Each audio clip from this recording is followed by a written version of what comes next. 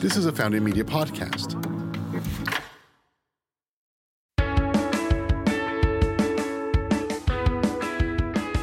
Welcome to another episode of Masters and Founders. We are so honored to share the story of Chris Condit this week. Chris, along with his now wife Mandy, founded the Texas 4000 in 2004. The two were both engineering students at the University of Texas in Austin at the time. Chris is a Hodgkin's lymphoma survivor, having been diagnosed at age 11. He created the Texas 4000 as a way to continue the fight against cancer by raising funds for research and sharing hope, knowledge, and charity throughout the continent. For those who don't know, the Texas 4000 is a bicycle ride that goes from Texas to Alaska. I'll let Chris tell you more about the organization and his personal journey.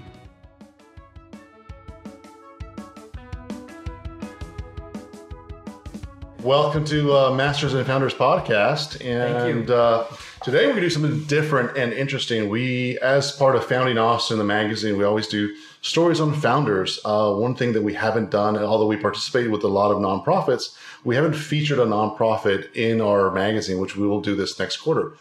So today we have a great guest, Chris Condit with Texas 4000. I'm completely excited to learn about this. Thanks for being here, Chris. Oh, thank you for having me. I want to start with what Texas 4000 is, if you don't mind just kind of sharing with the audience and our audiences there. And Absolutely. So Texas 4000 for Cancer is the longest annual charity bike ride in the world. It's a bike ride from Austin, Texas to Anchorage, Alaska. It covers over 4,000 miles, and it's comprised of students from the University of Texas. Each one of these riders signs on over 18 months ahead of the ride and signs up to raise over $1 per mile. Their average fundraising actually comes out more closer to $10,000, what they've been doing recently. But they raise money. They volunteer in the community.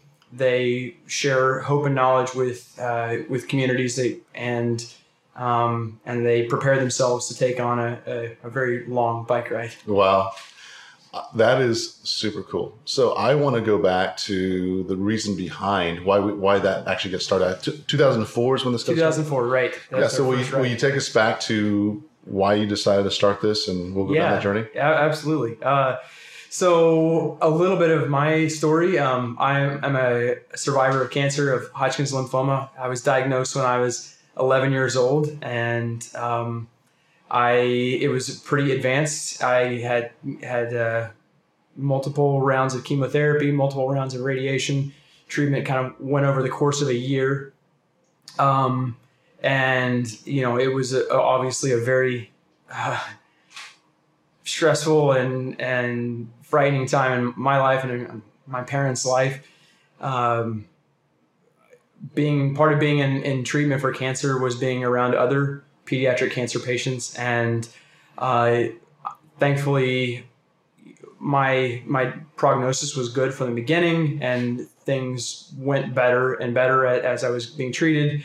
Not to say that the treatment wasn't difficult, but one of the things that was very striking to me and left a deep impression was seeing other pediatric cancer patients who were not improving, who were doing worse, and being around these kids, for weeks at a time, and then not seeing them anymore, and wondering what happened, definitely left an impression on me that I wanted to find a way as an adult to fight back against cancer.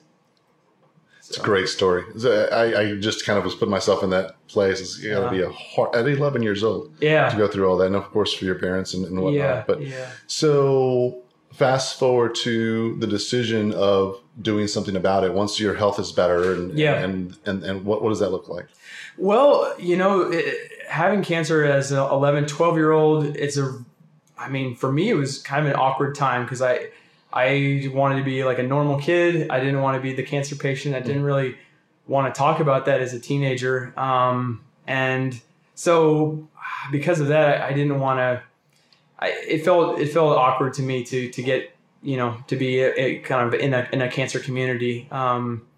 something that I loved as a kid and as a teenager was the outdoors. And in fact, right around the time of my diagnosis, I had just joined a Boy Scout troop. I had to drop back out of that, and I was able to rejoin after that. And after I was in remission, and so I was very much an outdoorsy kid. Did a lot of canoeing, backpacking, just high adventure outdoors things. I will say that I had never ridden a bicycle more than 5 miles. So when I got to college, and I had a chance to come across a group of cyclists who were doing a coast to coast charity bike ride it was a cancer fundraiser bike ride, and then that just planted the seed. Like, well, I told myself I was going to do something for the cancer community. I've done nothing. It's I'm almost getting close to done with college now. And was it like 10 years after? Yeah, just about 10 years. Yeah, just about exactly 10 years later. And so I met these folks in San Francisco. They just completed a ride from Baltimore, and so they were a group out of Johns Hopkins that were doing a coast to coast ride. And yeah, my first thought in kind of running into these people is, I would love to sign on. This is my kind of cancer battle, is doing a fundraising bike ride across the country, doing something huge like that. Mm-hmm. So got back to Austin and sat and thought about it. And I actually called this group up and we kicked around some ideas. And thinking about a bike ride from Austin, it's not, if you're on one of the coasts, you bike to the other coast. Starting in Austin, it felt like, I don't know, somehow it's not a coast. It's not a coast, and yeah, it's just not quite as dramatic as saying you've ridden coast to coast if you go from Austin to a coast. Right. So I started thinking about it and thinking about what are the opportunities to draw attention to battle against cancer. And I thought, we got to make this thing as big and as outrageous as possible. So how far can we bike from Austin, Texas? And pulled out a map and just started looking at some ideas, and it almost immediately just jumped into my head. We got to go to Anchorage. We got to go to Alaska. Nice. I mean, and it's when it's kind of funny to think back to 2003 when we were planning, because it was actually literally a Rand McNally Road Atlas map. Yeah, Today I would go straight to Google Maps. Then I was actually going to look at the paper map and see destination ideas. So we decided other people are doing organized bike rides as cancer fundraisers.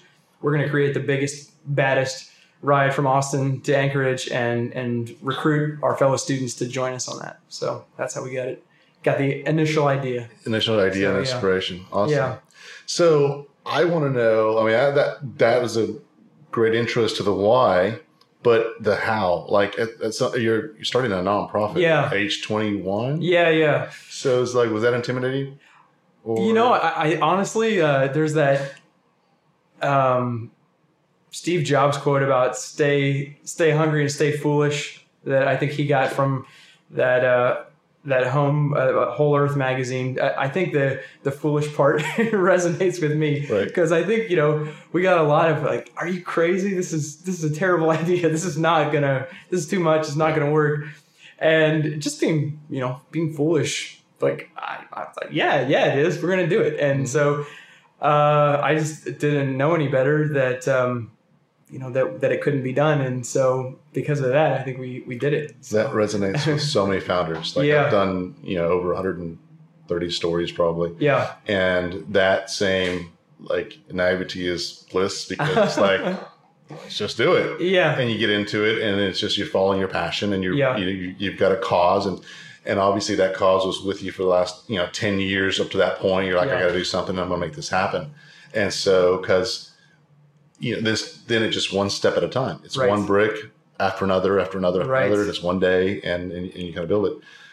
And now what I've read, just correct me if I'm wrong, but it's like you guys have raised over $5 million for cancer? I think we're up to 8 million now. Oh, wow. Yeah, So I'm reading some old data. We've been blowing and going. Yeah. Wow. So can you tell me about any of the effects of, I mean, obviously there's a lot of positivity. Can you tell me those donations going into some of the nonprofits for cancer, what you've seen and how that's made you feel?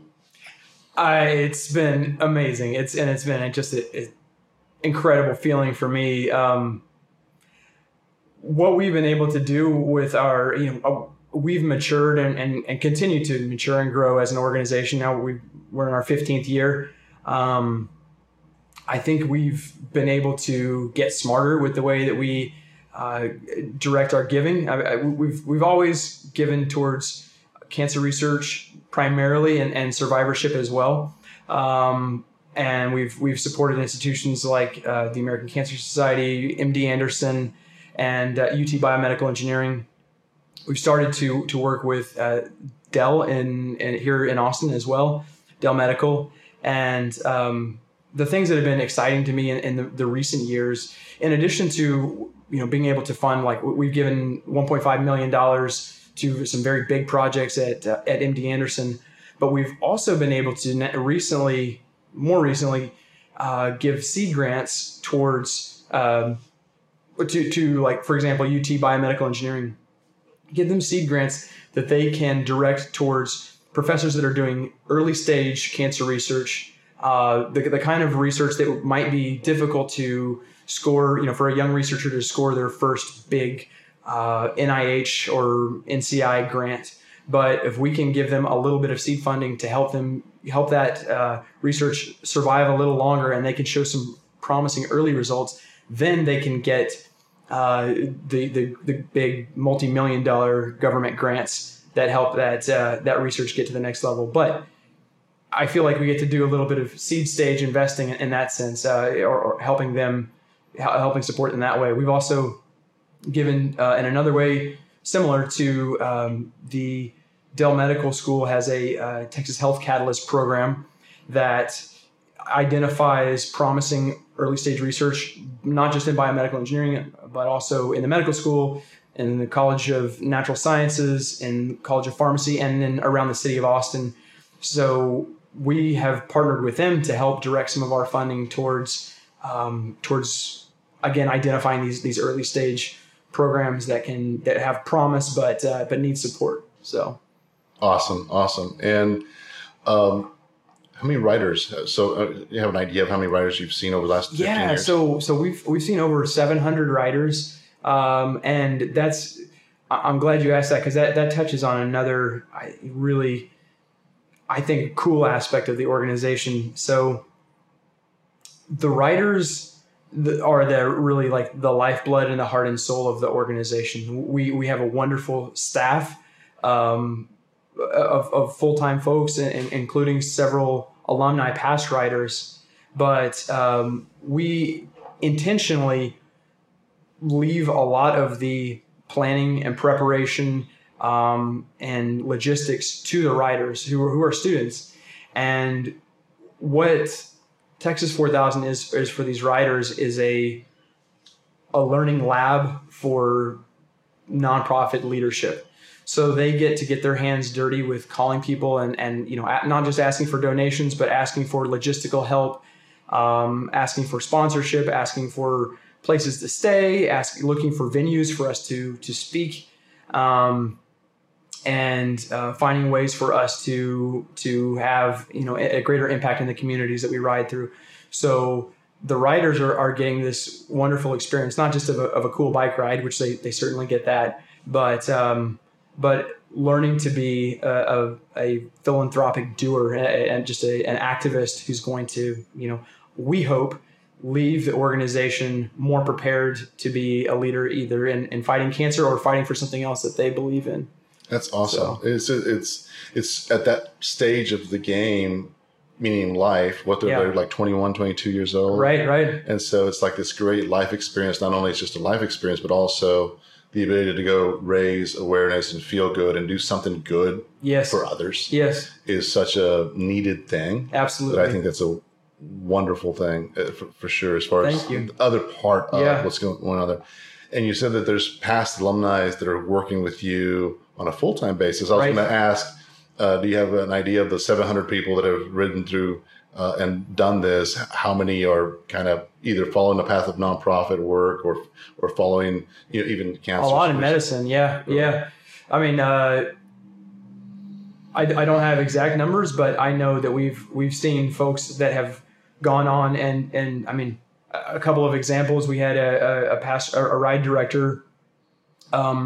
He was, before going on to work on Wall Street in an investment bank, he worked, his name is Todd Bondi. He was doing working at an orphanage in Africa, and he was it was a part of another nonprofit effort he was doing, but by his own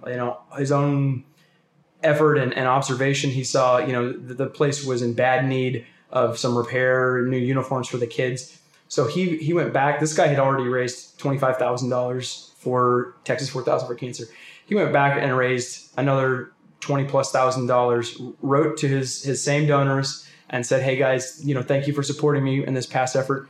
Here's what I'm doing now." And he got a huge outpouring of support and was able to provide new uniforms and help with the maintenance of this orphanage. And that was not part of his charter.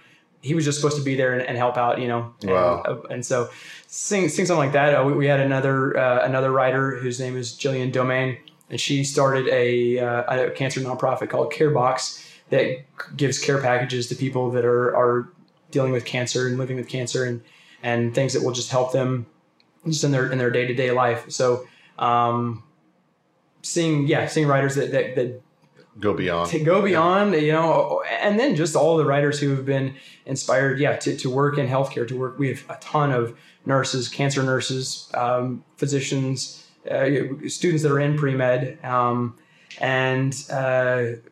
people that work in healthcare. And I think that part of Texas 4,000 is getting to meet patients, getting to meet doctors, and hearing their stories and writing for them. I mean, we tell them we're writing for you. We want you to write your name on our helmet. I'm going to ride for you every day this summer. And so getting to have that one-on-one personal interaction or even staying with host families where you're spending a whole evening with these people and they're here's what happened. Here's my cancer story. Here's how I lost my husband to cancer, and having that just extremely, emotional, connection. Real raw connection. Mm-hmm. I hope that makes these people, better doctors, better nurses, better business people. Yeah, no, so, that's really touching. I'm glad that we're able to touch on that. Yeah. I want to go into the ins and outs of building a nonprofit. Yeah. So many of the founders that we talk to, it's not just the good stories, the good, bad, and the ugly. Yeah. Because if someone else wants to start one, we want them to be well prepared. Right. So can you talk about some of the good, bad, and ugly of building a nonprofit? Yeah. The first year is definitely a wild ride in terms of planning. I want to say that, at the initial time of meeting, crucialness of partnerships. Okay. So when we met this group that was doing the bike ride, from Hawkins to San Francisco, I was with my wife, and she was my girlfriend at the time. We were in college, and so we had started talking about this. So she was really my partner, sounding board, and we just bounced these ideas off of each other, and she was with me from the ground floor, and just helped me along every step of the way getting it started. So her name is Mandy, and I'm so grateful to her.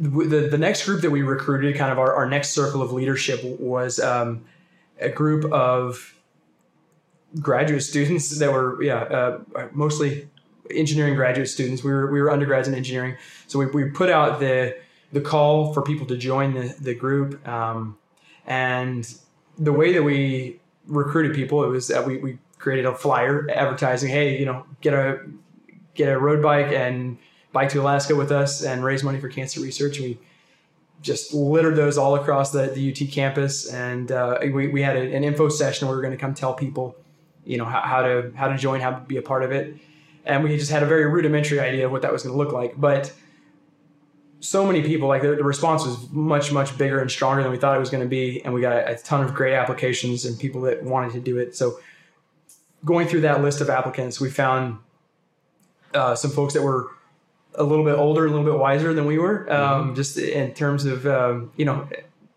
just a little farther down the road of their academic path and experience. And so that group became our core group of leaders. And like I said, most of them were graduate students. We had one other undergraduate student.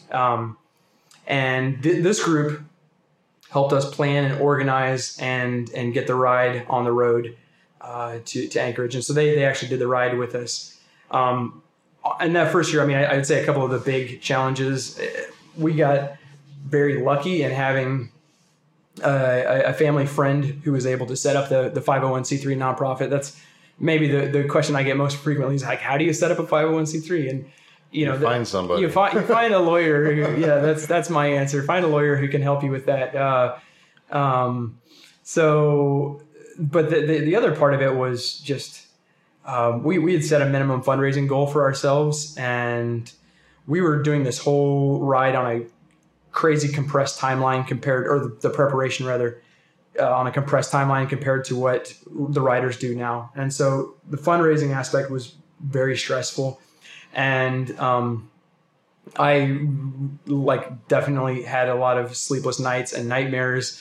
We had kind of had this discussion amongst ourselves that if we don't get to, XYZ dollars raised, it would be unethical for us to continue this ride. And that gave me unbelievable heartburn. And I think on one side that was probably good because it pushed us to raise as much as we did the first year. And, in the very first year, we were able to donate over $100,000, wow. Which we all, I think, considered a big win. But I think that in hindsight, maybe I could have spared myself a few gray hairs. Like, I don't think that people would have said, well, I need my money back because you didn't donate $100,000. Right.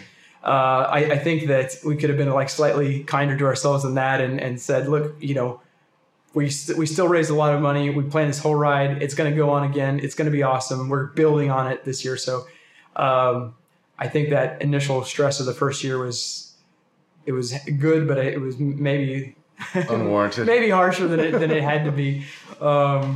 So maybe that's just, setting realistic goals or knowing what your real objective is. And our real objective was, to raise money, but it was to get to Anchorage and prove that it could be done. So another big, I don't want to say an ugly, but something that I hit some serious fatigue after we got to Anchorage, and, we're deciding, we're talking, having these conversations while we're biking on the Alcan highway, we're going through the Yukon territory, hey, is this thing happening again next year? And everybody was like, yeah, this has got to keep going. We put all this work in, of course it's going to keep going. And then at the end of the summer, thankfully a couple people hung back and said, hey, I'll help again. I'm going to help you organize and help you recruit. But the amount of work that it took just to basically not build the thing again from scratch, but so much work. Right. Over again, I realized by the end of that year, I can't just keep, doing this in my spare time, recruiting everybody and planning the whole thing again and again. So this is where, again, there was, another crucial partnership. And I talked to a friend from school he was actually had graduated. He'd worked for a few years, and he said, I think what you need to do is you need an advisory board. You need a board of directors, and you probably need an executive director, a full-time staff person. And so he introduced me to a friend that he thought would be a great, advisory board chair or board of directors chair. And that person's name was Jimmy Shoddy. He was a couple years older than me. He had been president of business council at UT. So he had a lot of the sort of the business side acumen and knowledge that I didn't have as an engineering student. And he had some actual corporate experience that I didn't have either. So we began to work together. He recruited an advisory board of his colleagues or or friends from Business Council. And we got some great sponsor seed funding and got the board of directors in place. And, one of the first actions there was deciding, okay, we need to hire an executive director. So we wrote up the job description for that role. And I decided, I was working at a medical device startup company at the time, but I decided that job description looked like a job that I wanted to have. And so I left the startup company, left some stock options behind, and they were successfully acquired. So, left some money on the table there, but no regrets, because I had a chance to be full-time executive director for Texas 4000 for several years, and help us, find our feet as an organization together with, my partners on our board of directors. So, I think that experience of realizing you need help and you need some institutional knowledge and you need structure, like getting to that as soon as possible was really important for me. And then I'd say, looking back now 15 years later, I think it's also, I want to be present as a founder and a past executive director, but there are so many smart and capable people that are basically way more knowledgeable and experienced and capable than I am, and so many aspects of running an organization that I don't want to get in their way. Right. And so I want to be there as a cheerleader and a supporter. But I want to let all the talented and brilliant people who are now on our board of directors, on our staff, I want to give them the space to succeed. Yeah. So many founders that you hear about, Steve Jobs and other ones, they surround themselves with smarter people than themselves and let them run and do their thing. So you have the vision, you do all the hard work to spark it, and then let it kind of let the fire build and let that happen. The other thing that I thought was amazing is, so Austin, as I've come to know it, is a very giving place. Yes. And there's so many great nonprofits out there. By the same token, there's so many great nonprofits out there, right? Yeah. So there's a lot of ways to slice this pie. So it's got to be, in my imagination, not super easy to continue a program for as long as you guys have. So I commend you for that growth and keep going. Is there anything you can speak to on that front from a year after year growth standpoint? Is that just kind of continually grown, or have you seen some challenges? I think, it's a great question, because some part of the challenge can become, for us, it's a super exciting and awesome story, but you tell people about it and they get excited, but then it's like, okay, we're still here, we're still doing this. Like, you were excited last year. How can we get you excited again this year and the next year and the next year? So finding that community support that doesn't get fatigued. We don't have donor fatigue. I think, for one, we've had some wonderfully patient volunteers. Again, just mentioning Jimmy, our initial board chair, served for 9 years as our first board chairman, and that's just took a huge amount of time to really get the organization to a really steady and stable place. I think that's probably not the norm in terms of what can be expected of a volunteer. So, avoiding that volunteer fatigue and donor fatigue. I think we've put in some structures with our board that lets there be a progression of board chair. So we have somebody come on as a vice chair, and then they graduate to being a board chair, and then they're a past chair. So there's this 3-year cycle where they can give a lot over 3 years, but it's not like, super demanding. So onerous for such a long time, or just this expectation of like, well, you got to stick around. Like, right. What else are we going to do? Yeah. The other aspect that's, I guess, is a strength for us is we get each year a new crop of writers. Yeah. And so each one of these writers brings their own circle of donors and people that are, I hope a lot of them are giving because they believe in our cause and they want to help fight cancer. I know that a lot of them are giving because they care deeply about this person that they're donating for. I think that is as I'm thinking about what you're saying, I think that having that new batch every single year is such a smart way to design the program. So it's because of what you're just saying. It just keeps that new blood and excitement. Yeah. And I mean, so a couple of good things on that. One is we've avoided donor fatigue from the writers fundraising that way. Cause it's a new group every year. And also they, as you are mentioning, they keep their the enthusiasm and energy level of the writers is always like sky high. I mean, that energy you have when you first start a company or when you're first married or something like that. That's our group of writers every year. And it's cool because, the writers never appear to get tired of it because it's a new group each year. But again, the growth challenge is, okay, well, we've got X number of writers that are doing this ride. I mean, we have kind of a maximum capacity since it's a peer-led ride. There's a student is in charge of a group of other students, 20 to 25 other students. We stay in some very small communities along our ride, so we don't want to send hundreds and hundreds of people and overwhelm a small community. We have host families, so that's another reason to manage the size of our group. And we want to have a quality program for the writers. I mean, so these are all reasons why we don't just add to the number of writers that are participating.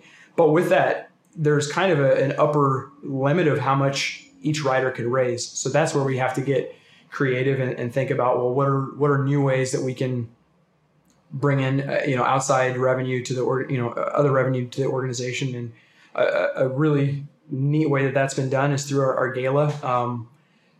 So Jimmy's wife, Bridget, when we were first having this board of directors together, she was asking like what kind of party we were having for the writers. When I got back, I'm like, well, that's a good idea. That's a good idea. And so she and Jimmy and a group of volunteers pulled together just ultra quick. I mean, I think like 6 weeks that this gala that we had at the Austin Music Hall, when there still was an Austin Music Hall.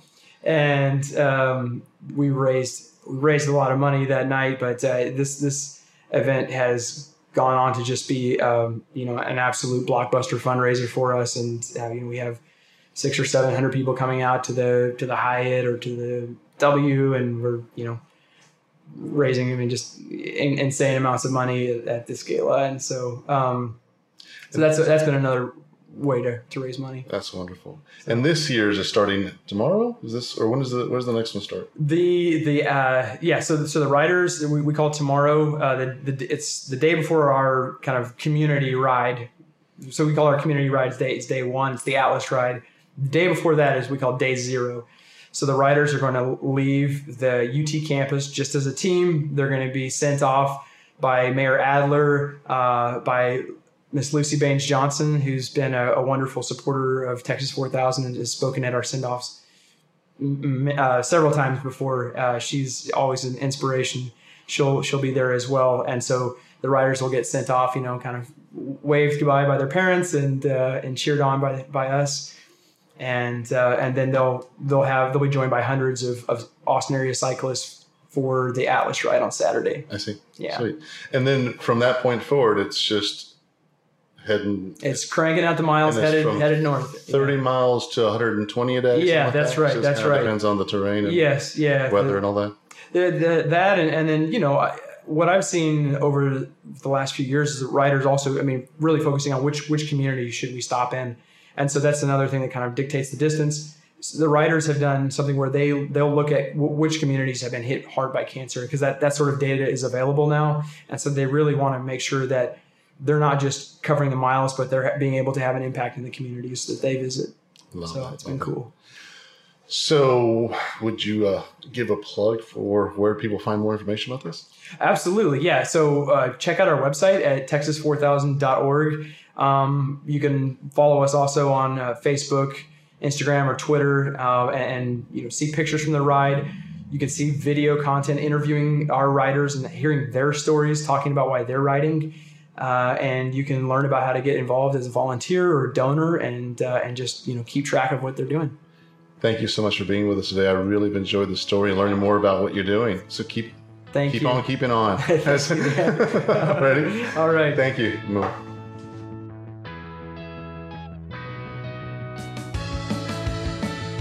Thank you, Chris, for sharing your story with us. It is truly inspiring to hear how you were able to create such an amazing and giving community. The Masters and Founders team includes me, Dan Dillard, producer Mariah Gossett, and audio engineer Jake Wallace. Thank you everyone at Founding Media for your support. To see this video interview and other Founding Media podcasts, make sure to subscribe to our YouTube channel. A link is in the show notes. Thank you for listening.